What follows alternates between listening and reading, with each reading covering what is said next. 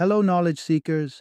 In this episode of 20 Minute Books, we delve into Triggered by Donald Trump Jr., a book that lays out a fiery critique of left wing political practices in the United States. Join us as we unpack Trump Jr.'s perspective on how he believes the left employs violent and self contradictory strategies to push its agenda, from the extreme application of political correctness to outright online aggression. As the son of former U.S. President Donald Trump and the vice president of the Trump Organization, Trump Jr. is no stranger to the limelight and political debate. His hands-on experience with major construction projects and his prominent role in his father's 2016 presidential campaign lend him a unique vantage point from which he articulates his concerns. He argues that the freedom of speech is under assault, with the most significant danger coming from liberal factions. Triggered is not just for those on the conservative spectrum seeking to counteract what they see as hostility from their ideological opposites. It's also a thought-provoking read for liberals open to engaging with conservative viewpoints, and anyone interested in understanding the powerful forces that shape how we express and defend our beliefs in today's political climate. So, whether you align with Trump Jr.'s arguments or stand in opposition, prepare for an insight-packed journey into the dynamics of political discourse and their impact on all sides of the spectrum.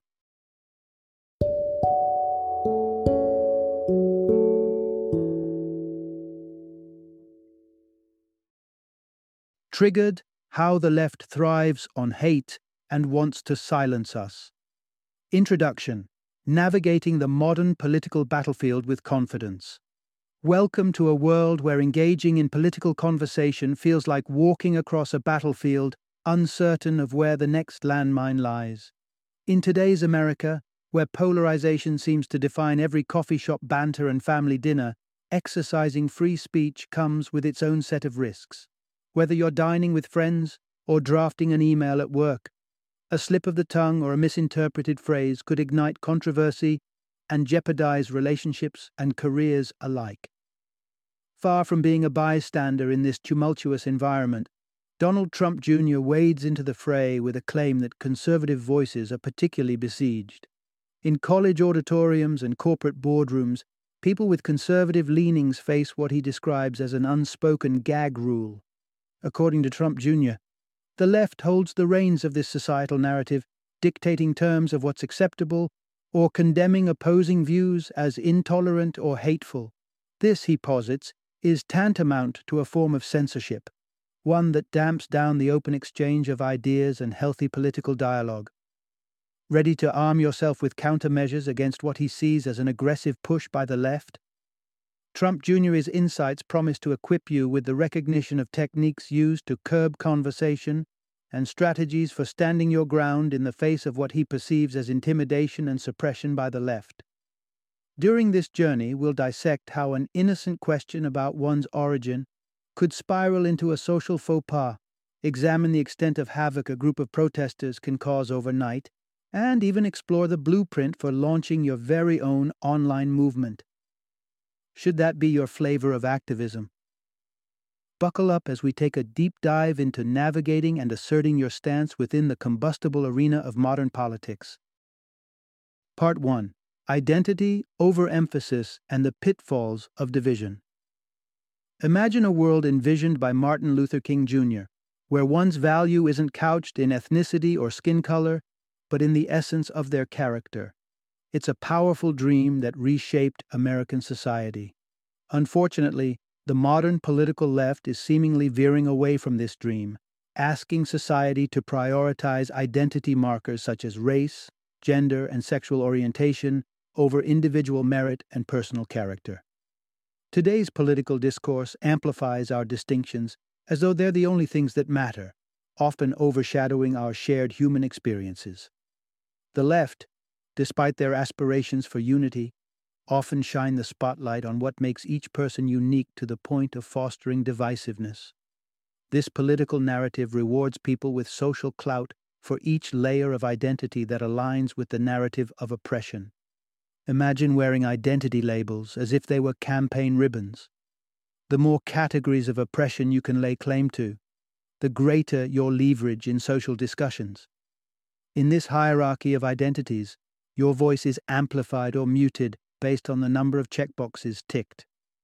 In some circles, if you're associated with wealth, your skin color is pale, or your gender is male, there is an unspoken rule. Silence is your best bet.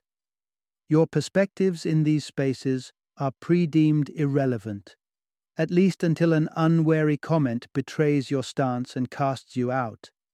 Conversely, if your identity aligns with what's deemed marginalized, your words may carry a weight independent of their truth or reason. Consider the case of actor Jussie Smollett, whose allegations of a racially charged attack initially placed him beyond the realm of skepticism. Doubters were struck with the gavel of racism just for questioning his account, which ultimately was revealed as a fabricated story. This reflexive defense was rooted in an identity-first approach to discourse. The underlying flaw in this logic is the presumption that the experiences and opinions of those deemed oppressed are inherently infallible and untouchable. It leads to a paradox where the measure of one's words rests on the speaker's background rather than the substance of their argument. This is the very prejudice that equality movements sought to dismantle. Upholding the validity of a point should be universal, uncolored by the identity of the one who makes it. Part 2. When words are weapons, the troubling equation of speech with violence. The political left has introduced a paradigm where the spoken word is routinely equated to physical violence.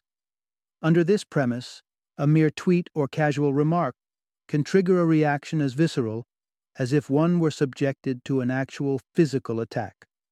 Consider the concept of a microaggression.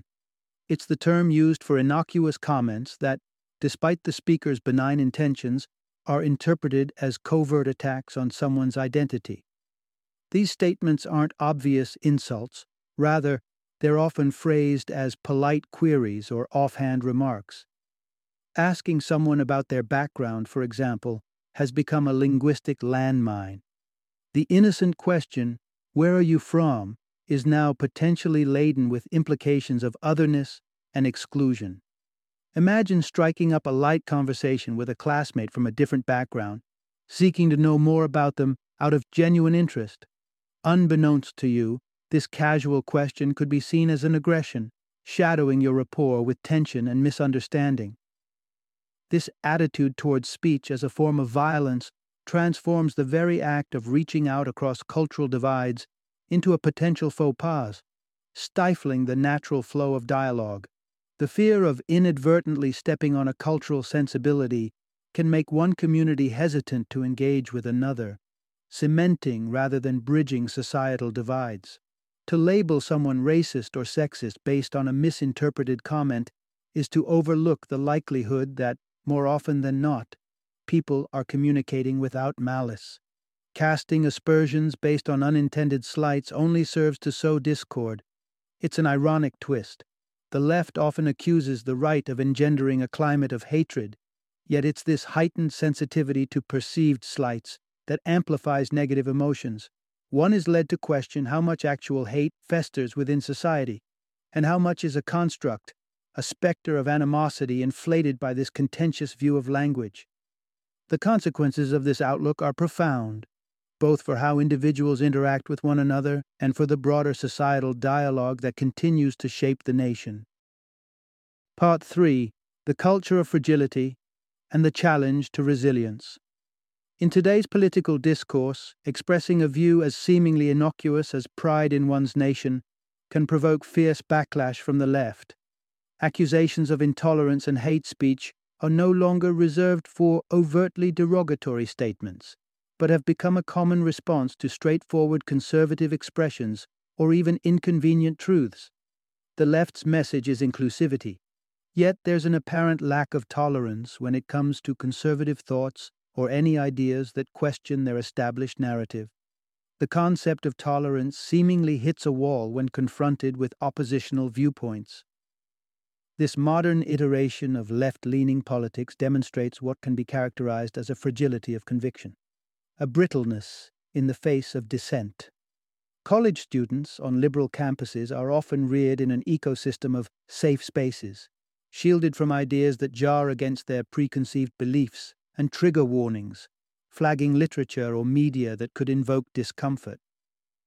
The theatrical masterpiece Antigone has stood the test of time, yet today it might be flagged for its themes of violence and sexual assault, underscoring a move towards protection instead of engagement with challenging content. By insisting on treating everyone as delicate, the left may indeed be manufacturing the very fragility they set out to protect against.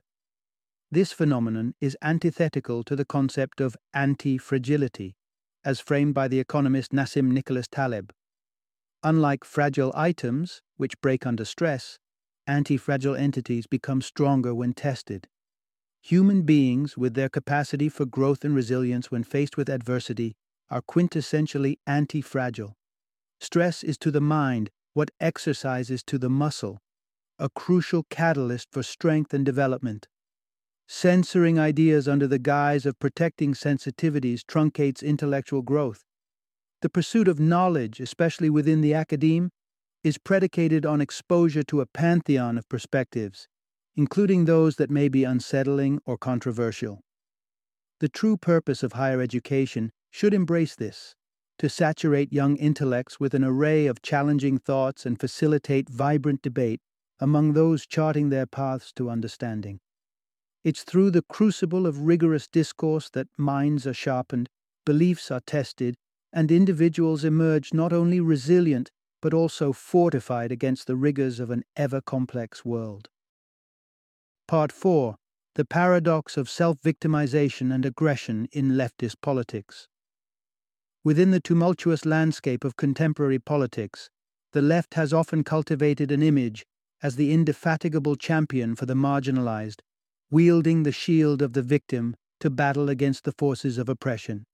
This portrayal as perennial underdogs, warriors for justice, imbues them with a moral authority in the public discourse, a sense of being on the right side of history. However, there's a palpable contradiction in the way this stance is sometimes enacted. While claiming to abhor violence and hate, there are instances where elements within the left engage in the very same tactics they oppose.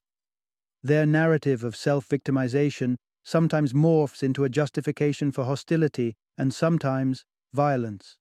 Rewind to the 2016 presidential election, when the media spheres bristled with predictions of tumult from the right if Trump were to lose. Yet, in a turn of events, it was Trump's victory that sparked an eruption of protest from the left. Shaken by the unforeseen outcome, the streets became an avenue for demonstrations, with outpourings of social media fervor questioning the very credibility of the electoral process. If you cast your eyes towards university campuses, this simmering discontent manifests in a climate that conservatives find increasingly inhospitable. They recount a sense of isolation and fear, with voices muted by the prevailing atmosphere. Opinions that stray from the progressive line meet with scathing reproaches, as evidenced in op-eds branding all Republicans as embodiments of bigotry, dealing a blow to the ideological diversity championed by academic institutions. This climate has escalated beyond rhetoric to tangible chaos, as seen at events like the scheduled speech by conservative figure Milo Yiannopoulos at UC Berkeley in 2017. What started as a demonstration against his controversial viewpoints quickly spiraled into violence, with property destruction and assaults, a startling scene at a university once heralded as a bastion of free speech activism. The unruly scenes witnessed there highlight a troubling deviation from the left's professed ideals. The commitment to free speech seems muddled when faced with oppositional views, a commitment that applies conditionally, faltering when discourse shifts away from the comfort of their established convictions. The paradox in play is clear. In claiming the mantle of guardians against oppression and proponents of open dialogue, there's an expectation of reciprocity. Yet, when the ideological lens shifts, when the other side of the political aisle seeks the floor, that same spirit of openness appears to wane. Thus unfolds the narrative of a camp that simultaneously plays the victim even as it tips the scale toward aggression, painting a complex portrait of modern leftist politics. Part 5. How social media has become a battleground for public opinion. In today's digital age, the court of public opinion is inescapable, and its judgments are swift and unyielding. It is a reality where a mere tweet can lead to the unwinding of careers, toppling public figures as quickly as the domino effect. At the forefront of this tumultuous dynamic are social media platforms that not only reflect public sentiment, but actively shape and sometimes distort it. Indeed, social media has been leveraged by some on the political left as a tool for public shaming, resulting in a kind of online vigilantism. Public figures are scrutinized, with individuals or the mob pouncing on any misstep. Reflect upon the case of Roseanne Barr, whose career took a nosedive following backlash over a tweet deemed unacceptable by the online community. The surge of fury that followed was both powerful and conclusive, leading to the abrupt cancellation of her television show. This online dynamic functions like a high-wire act, where a single misjudged step can lead to a fall from grace. The playbook of online activists includes using past statements, even those made years prior, stripped of context and splashed across the internet, as if they echo current beliefs.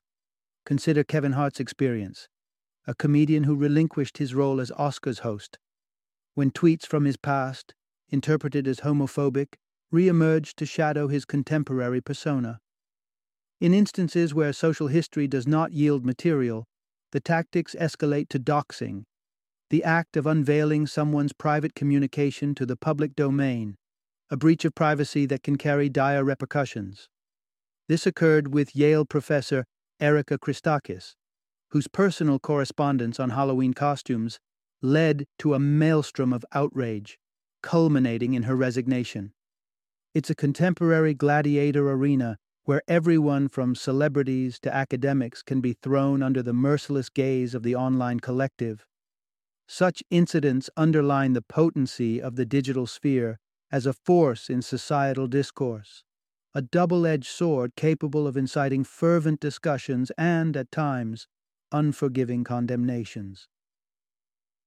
It is a stark reminder that within the volatile world of social media, the narratives that garner the spotlight are as influential as they are impermanent, shaping reputations and realities with the click of a button. Part 6. The Quiet Storm. Social media's selective silencing. In our digitized world, the guardians of public conversation are increasingly those who control the platforms where it takes place. Names like Facebook and Twitter are not just tech giants, they are arbiters of dialogue, their algorithms and policies shaping the contours of modern debate. While these platforms project an image of passive neutrality, evidence suggests that they have been exerting their influence to steer discourse, particularly in a way that mutes conservative voices. Twitter's own CEO Jack Dorsey confessed before a judicial body that the company had hindered access to numerous accounts, a majority of which heralded from the conservative spectrum. This revelation paints a picture of an entity willing to assume the role of gatekeeper, determining the intellectual diet of the public sphere, yet outright suppression is merely the surface. Beneath it, a covert symphony of content manipulation plays out.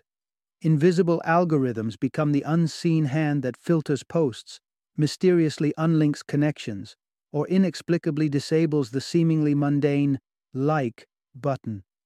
Users find themselves inexplicably locked out, their digital footholds within the social sphere slipping away, the sinister workings of shadow banning. This subtle censorship doesn't announce itself with a bang, but happens in the penumbra of the online experience, shaping perceptions without leaving a trace. It's a tactic that's been accused of stifling the conservative movement's voice in a realm that has become essential to political mobilization. Professor Hanania's survey from Columbia University throws a stark light on this imbalance. The overwhelming majority of the political commentators banned from Twitter comprise Trump supporters, revealing a startling asymmetry. Consider the Sarah Jeong episode. A journalist who directed acerbic tweets at white people, and whose remarks were pardoned as satire by Twitter. On the other hand, when Candace Owens, a conservative commentator, replicated Jung's comments with a switch from white to Jewish, she was promptly censored and barred, a disturbing illustration of unequal treatment based on ideological lines. It's becoming increasingly clear that social media giants, the custodians of our digital agora, wield considerable power over our democracy by shaping discourse in ways that are reflective of their biases. This influence has not gone unnoticed, and in an era defined by polarization, such selective silencing is more than a matter of corporate policy. It's a pressing democratic concern. Final summary. The pulse of today's political climate beats rapidly with controversy, rooted in a vigorous struggle over the sanctity of freedom of speech. At the heart of this struggle, we find a formidable force, the political left, accused of turning the noble endeavor to protect against hate speech into an apparatus for suppression and censorship. Central to this contentious dynamic is the notion that certain opinions, particularly conservative ones, are disparaged, marginalized, or outright silenced. The left is charged with painting with broad strokes of intolerance, often choosing to foreground identity over intent, marking speech as violent while engaging in vitriolic online campaigns themselves. This has spilled over from the digital to the physical realm, where reactions to speech they oppose have at times escalated into physical altercations and property damage. Social media juggernauts themselves are not mere bystanders in this ideological clash, but are implicated in swaying the national conversation by selectively muting conservative voices and filtering content through algorithms that serve as digital gatekeepers. Thus unfolds a narrative of contradiction, a tale of activism crossing into the realm of intolerance, where the very values of open dialogue and free expression, once stalwart hallmarks of liberal principles, find themselves in an ironic bind. It is in this space that society must navigate the delicate balance between vigilance against genuine hate and the unwavering commitment to uphold the freedom that allows democracy to flourish.